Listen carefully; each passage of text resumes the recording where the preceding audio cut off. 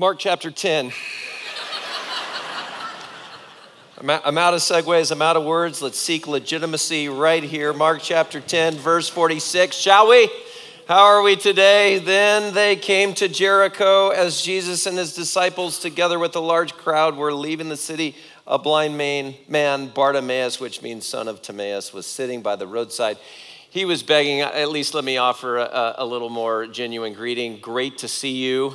Are you all well today? Okay, awesome. You're still going, what was that? You might have questions about us now, right? And in fact, actually, we're in a series called Good Question. We're looking at the questions of Jesus. We're going to come to another zinger here in a moment. But in about 2 months, we're going to have another series called Q&A, where we want to know what your questions are. And those questions can be about theology, about the Bible, about where life and faith and culture are intersecting. But we want to know what your questions are now so our teaching team can start preparing. So go ahead and text your questions at that text number up on the screen. Online community, be a part of this. Speedway, be a part of this. And we would love to get a head start on offering what we can in terms of guidance and perspective on those things. Now, back to the passage here. So, large crowd, they're rolling through Jericho. They come upon a man named Bartimaeus. He is begging. And when he heard that it was Jesus of Nazareth, he began to shout, "Jesus, Son of David, have mercy on me." Now, many people did what they still do today as it relates to the poor. Many rebuked him, told him to be quiet. But he shouted all the more, "Son of David, have mercy on me. Son of David, have mercy on me." Would not stop, but Jesus stopped and said, "Call him." We've looked at this passage together before. I just love this moment. So they called to the blind man. "Cheer up," they said. "On your feet, he's calling you." Throwing his cloak aside, he jumped to his feet and came to Jesus. And now here's the question. "What do you want me to do for you?" Jesus asks. It's the very question I do not ask. When you come up along an intersection and there is somebody holding up a sign, do you roll down your window and say, "What do you want me to do for you?" I don't. I might say, "Here's what I can do for you, will do for you. On better moments, I have water and granola. If there's ever an opportunity and I'm in the right zone, I might say, well, let me go get you some food." But I don't say, "What do you want me to do for you?" That is way too open-ended. I don't do this with solicitors that come knocking at the door like they did, one young man did Wednesday night at 8:45 p.m. And he goes into a spiel, and I just got to stop you right there. Not open to any interruptions tonight. Thank you, though. Close the door. He was like, now one of my daughters was there to take in this moment of compassion on my part. And she's like, "Gee, Dad, that wasn't very kind." I go, "Oh, no." And she goes, "In fact, I think it was mean." I go, "It was not mean. It was clear." That's what I said, right? She's like, "I don't think it was honest." I go, "Why?" She goes, "Because you said we're having family time," to him. I said, "We were having family time. I and my oldest daughter, we were watching Quarterback on Netflix. That is family time," right? Then the Spirit of God came on me, and I was like, "Okay, honey, I think I could have done that better." She's like, Thank you.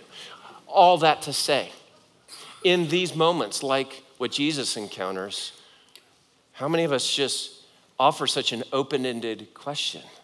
See, we don't ask questions like that. If you're an attorney or you like to fancy yourself as one, you ask more depositioning questions where you're a leading question. Even societally, the way that the research says, the way that we ask questions of people is a way to get the answer that we want. So for example, you see somebody, you go, "Hey, did you have a great day?" What do we want when we ask the question that way? We want a positive answer. Everybody wants to feel good. Do you ever ask somebody like, "Hey, was your day horrible?" Most of us don't. Right? Because we don't want to have to deal with your horrible. But Jesus asks a really surprising question. I can just see the head turn and all of the disciples and the whole crowd. You asked them what? Needle scratch on the ring? What? And actually, I think the man's response, I was just thinking about this yesterday. I think the man's response was a surprise. I don't think people saw it coming. I think they expected this man, we'll read it here in a moment, to ask not to ask for money, just more money. Just like, well, Jesus, you're a rabbi and you got a large following, so maybe there's some rabbi fund I could tap into. Ostensibly, this man had been blind for years upon years. Everyone knew him. No one ever expected anything to change or for him to ask for anything different other than money. But Jesus comes and asks a wide open question. And he meets him right where he's at. I mean, all that Jesus has in this moment, if you, yes, fully God, but fully man, it's like, well, all the man's been crying for is mercy. That's all we know. He's just over and over, have mercy on me. Now, if you're like this blind man and I'm like this blind man, that could be asking for a lot of things. I mean, we need mercy for a lot of different things in our life, do we not? So Jesus asks a question to draw out what the deepest need or desire is. And the man says, Rabbi, I want to see. I think we go about telling people what they need and we project what we think people need and we never stop to ask the question and we'll never get here to this point of deepest desire. And Jesus says, go, your faith has healed you. Immediately. The man received his sight and followed Jesus along the road. We're in the series called Good Question, and we've strung together 3 different questions from week 1 now into week 3 that really is a journey of desire. Week 1, Jesus asked the question, what do you want? Or translation, what are you going after? And this is a question of desire. Let's bring what those desires are to the surface. Week 2, does this offend you? Which is to say, Jesus wants to know what you want, but he actually wants to purify those wants and bring them back into alignment with what he knows to be best for us. And then here today, this question for you and for me, what do you want me to do for you? Which is to say that Jesus not only wants to know our desires, he not only wants to kind of purify them and right align them, but he wants to meet them. He wants to fulfill those desires if we'll allow ourselves to get in touch with what we really want and with what we really need. See, this is a journey of desire. John Eldredge, author, wrote a book called Journey of Desire. And here's what he says about the importance of us actually tapping into what our core desires are. The greatest human tragedy is to give up the search. Nothing is of greater importance than the life of your deep heart. To lose heart is to lose everything. And if we are to bring our hearts along in our life's journey, we simply we cannot abandon desire. See, there are some religions out there that say you got to free yourself of all desire, hit that Zen zone so that you're not disappointed. So you're not, no. Actually, the story in the scriptures is that from the very beginning, God created you and me with core desires. And we looked at this last week, right? In Genesis chapter 2, right in the garden, he surrounded Adam and ultimately Eve with absolute beauty. And there were so many things that it said literally were pleasing to the eye. That there is this sense in you and me for enjoyment, for having hunger that is satisfied. And that is a good thing. And then it says in the scriptures that we are called to work, to build, to grow. And that core desire is a good thing in you and me. And then ultimately, this beautiful picture of Adam and Eve being together, naked, it says, without shame. Naked spiritually, physically, psychologically, emotionally, intellectually. Their full totality of their person standing before one another, completely approved. We have desire for that kind of belonging, that kind of intimacy, and those are good things, not bad things. And so what I just want to stop and pause here in this moment.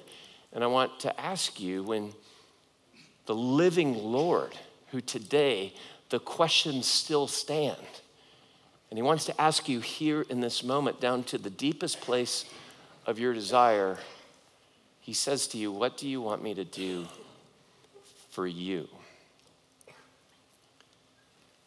Will you have the courage, like Bartimaeus, to answer him? And I want us to actually pause in this moment. I want you to take, hopefully, the card that you received. Speedway, hopefully you received this on the way in. It says, what do you want me to do for you? Online community, I just say grab journal, phone, post-it note, whatever. Please go on this journey with us. I want you to just flip it over, and if you have a writing utensil, if you don't, grab your phone. This is a useful time. Keep your notifications off, and just answer his question. It could be related to a relationship. It could be related to your grandchildren. It could be related to a child. It could be related to a neighbor. It could be related to your job, to a need for provision. It could be a health issue. But what do you want the living Lord to do for you? And just, I'm going to give us a minute. I want you to write it down.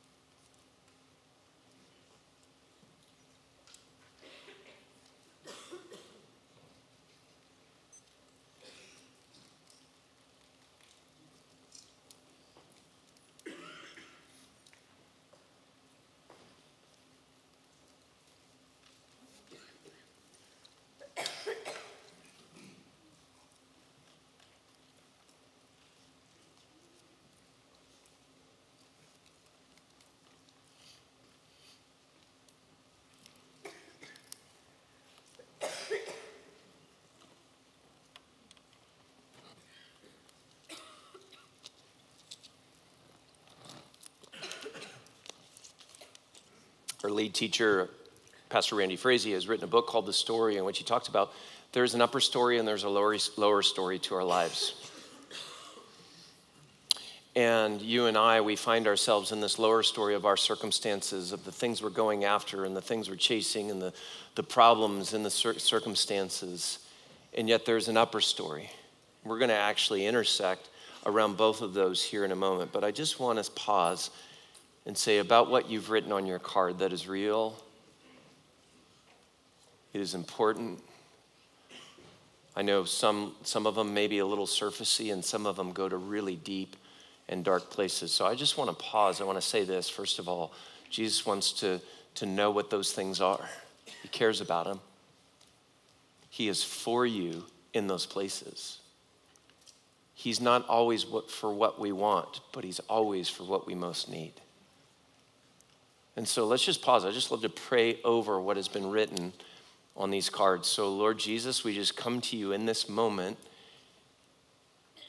And what we have written, either it's written on our heart and we didn't even need to write it down, or it's in our phone, or it's on this little card.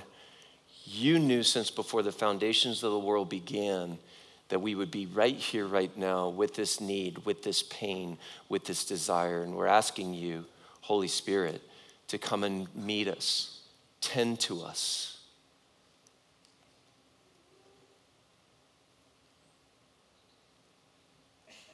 Give us words and usher in your presence in a really palpable way.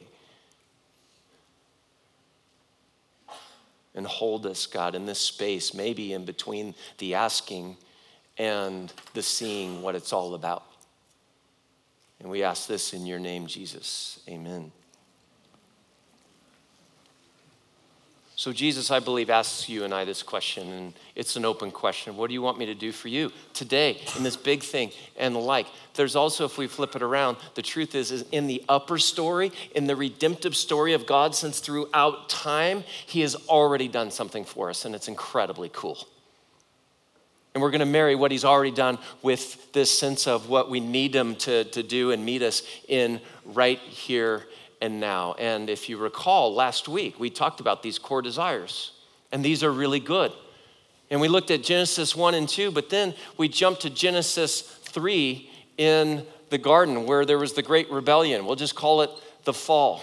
And all of a sudden, this appetite, when the serpent came in, the enemy of God, and began to actually tempt, what did he tempt around? He tempted around these core desires. There was one tree that should not be eaten from, and it was what? Do you remember? It was pleasing to the eye. And that was exactly the same verbiage in Genesis chapter 1 and 2. And then the serpent comes along and tempts them and says, guess what? You can have all the power. You can be like who? You can be like God. That's right. And then we see that Adam and Eve, they ate together. Hey, come do this with me. Are you in? And we talked amongst ourselves, just like if you take all the desires and all the things in their brokenness, you distill them down, they basically fall into these three buckets: appetite, ambition, and approval. And if I'm gonna go, high and to the right, if I'm gonna really mess up my life, actually, some of these have more power over me than others. There's a kryptonite. And for me, it's approval. I'd rather do the wrong thing to feel right with you than vice versa. That's gonna be my kryptonite. How many of you, again, your approval, people-pleasing, seeking junkies like me? Okay. How many of you'd say, no, my thing is, it's kind of about power. Like if I'm left to my own devices, I'm just gonna try to win and conquer and step over dead bodies to get there, proverbially speaking. How many of you are like that? They're like, not raising my hand now. I'm seeing some of this, but, right? Appetite, I'm just going after the next thing. The next thing to try to satiate what's going on. I'm just on this constant quest. I have this thirst, whether it's for materialism, whether it's sexual appetite gone askew. Whatever that next thing, it's the next experience. How many of you are like, yep, I think I'm an appetite junkie in one way or another? Yeah. And when we look at our world, when we look at our lives, when we look at our relationships, it's like, this is why things get messed up. I love how James puts it. Look at this with me. James chapter 4 says this: what causes fights and quarrels among you? Don't they come from your desires? Which we actually reinterpreted because their core desires are good, but you could call this core drifts from these distorted desires that battle within you. You desire, but you do not have, so you kill. You covet, but you cannot get what you want, so you quarrel and fight. You do not have because you do not ask God. Okay, so this is pretty much where we left off last week. Now to the question of what Jesus has done for us. We're going to go to Luke chapter 4. And in Luke chapter 4, we're going to see the storyline continue. And I just got to tell you, as I learned this from people like Mike Breen, my friend Dave Rhodes, Henry Nouwen writes about this. It's just absolutely incredible. We're going to see something so elegant and so potent for our lives. Luke chapter 4, Jesus is going to experience three temptations. Here's how it begins. Jesus, full of the Holy Spirit, left the Jordan and was led by the Spirit into the wilderness.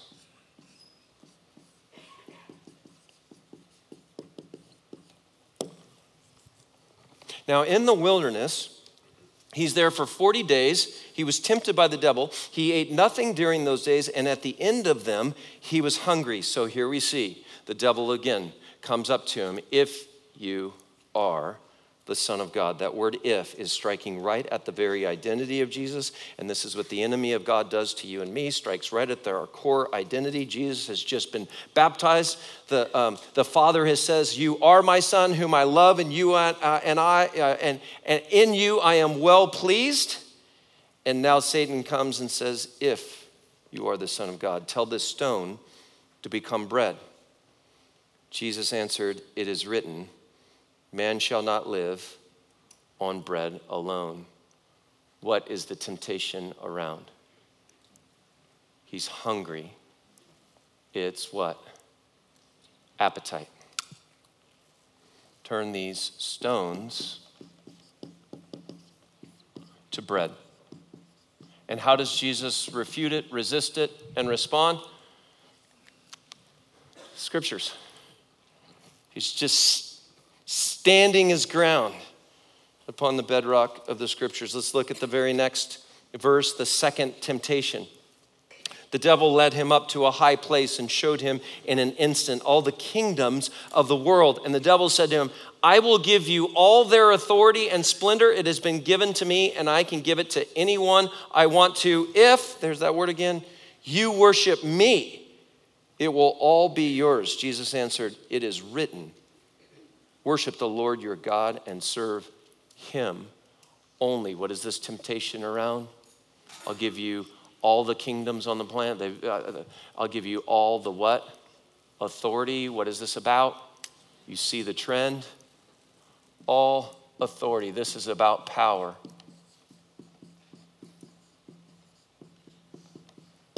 Third temptation. Devil led him to Jerusalem, had him stand on the highest point of the temple, presumably at a time where there's millions of people. Sometimes during a Passover feast, there can be upwards of 1 million people on the Temple Mount. And there's the if word again. If you are the Son of God, going right after his identity, throw yourself down from here, for it is written, and now the enemy is taking scripture, twisting it around, and quoting here, he will command his angels concerning you to guard you carefully. They will lift you up in their hands so that you will not strike your foot against a stone. Jesus answered, it is said. Man, there's 3 words we could just use in our life, right? It is said. When you feel those temptations, it is said. Do not put the Lord your God to the test. When the devil had finished all this tempting, he left him until an opportune time. Henri Nouwen would describe that moment as Jesus being tempted to become a spectacle, to draw the attractive attention of everyone. There's the scene. He's up at the highest point of the temple looking down over masses of people, and Satan says, if you are all this and that, throw yourself down, and then the angels will catch you, and everyone will go, wow, that guy's amazing. It's a call for celebrity, he says, for popularity, for approval, that the angels will catch you and everyone will think that you're awesome. You see what Jesus has done here? Is this not amazing?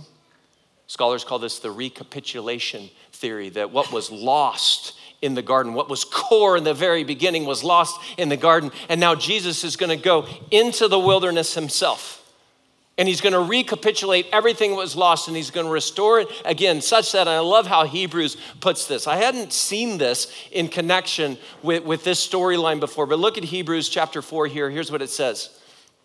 For we do not have, it's double negative language here, but hang in there with me. For we do not have a high priest who is unable to empathize with our weaknesses. In other words, we have a high priest who can empathize with you and me in the ways that we are tempted along appetite, ambition, and approval.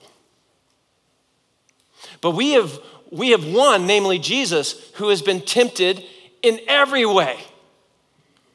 Stones to bread, all authority, angels will catch you, just as you and I are, yet he did not sin. Let us then, here's the great news, let us then approach God's throne of grace with confidence.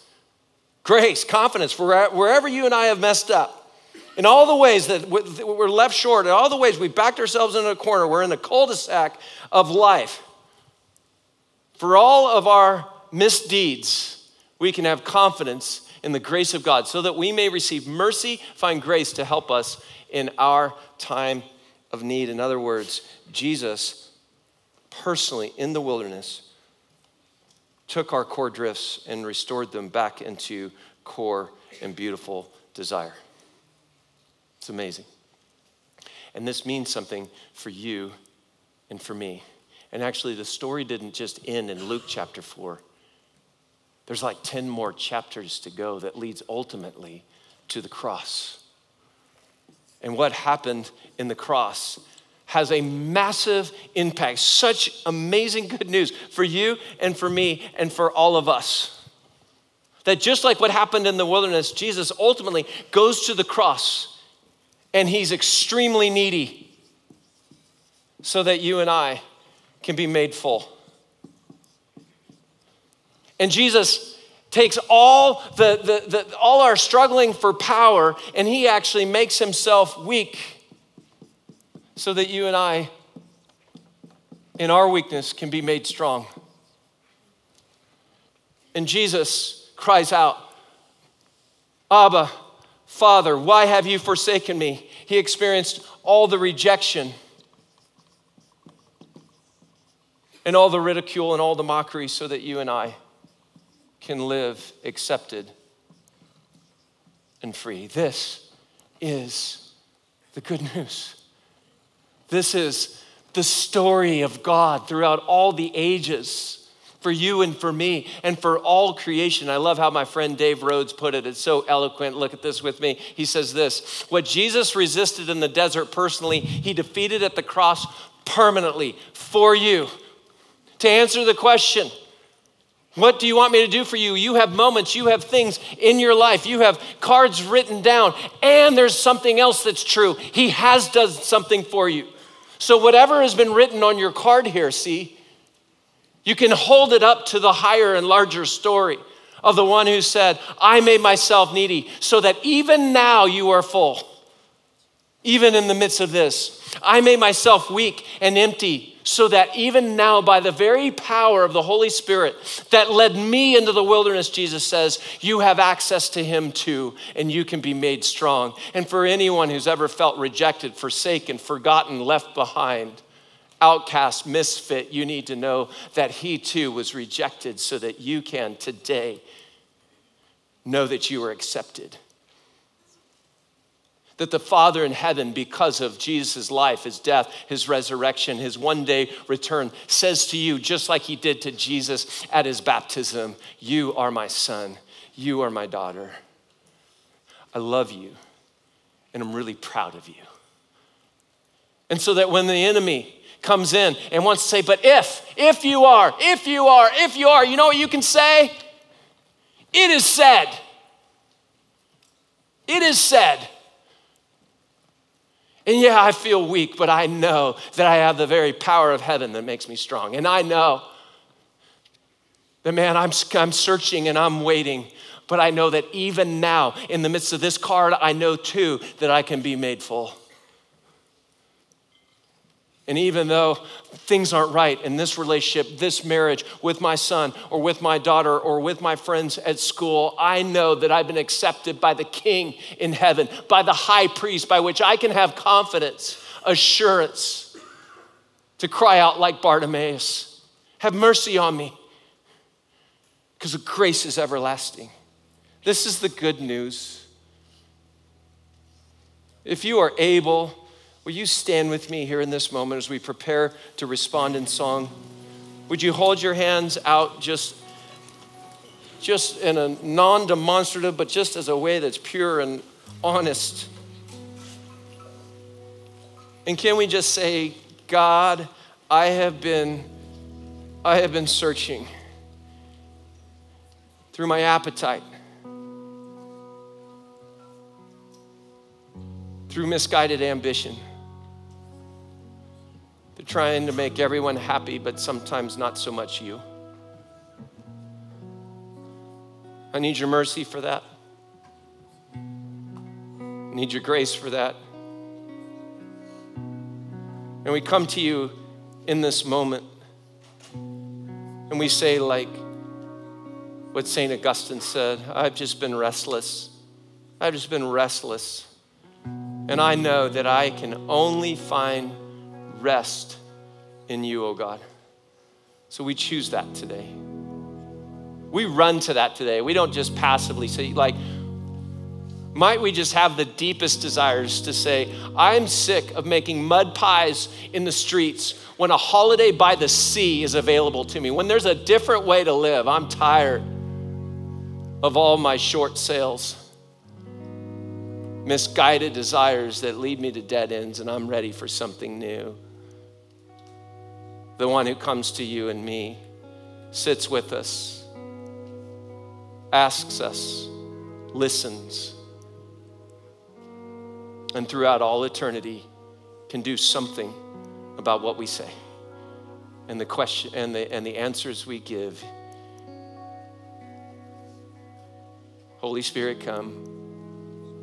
With what we have on our cards, Holy Spirit, come and take the truth of what you have already done and make it real and viable and vibrant and hold us in the in-between. In the name of the Father and the Son and the Holy Spirit we pray.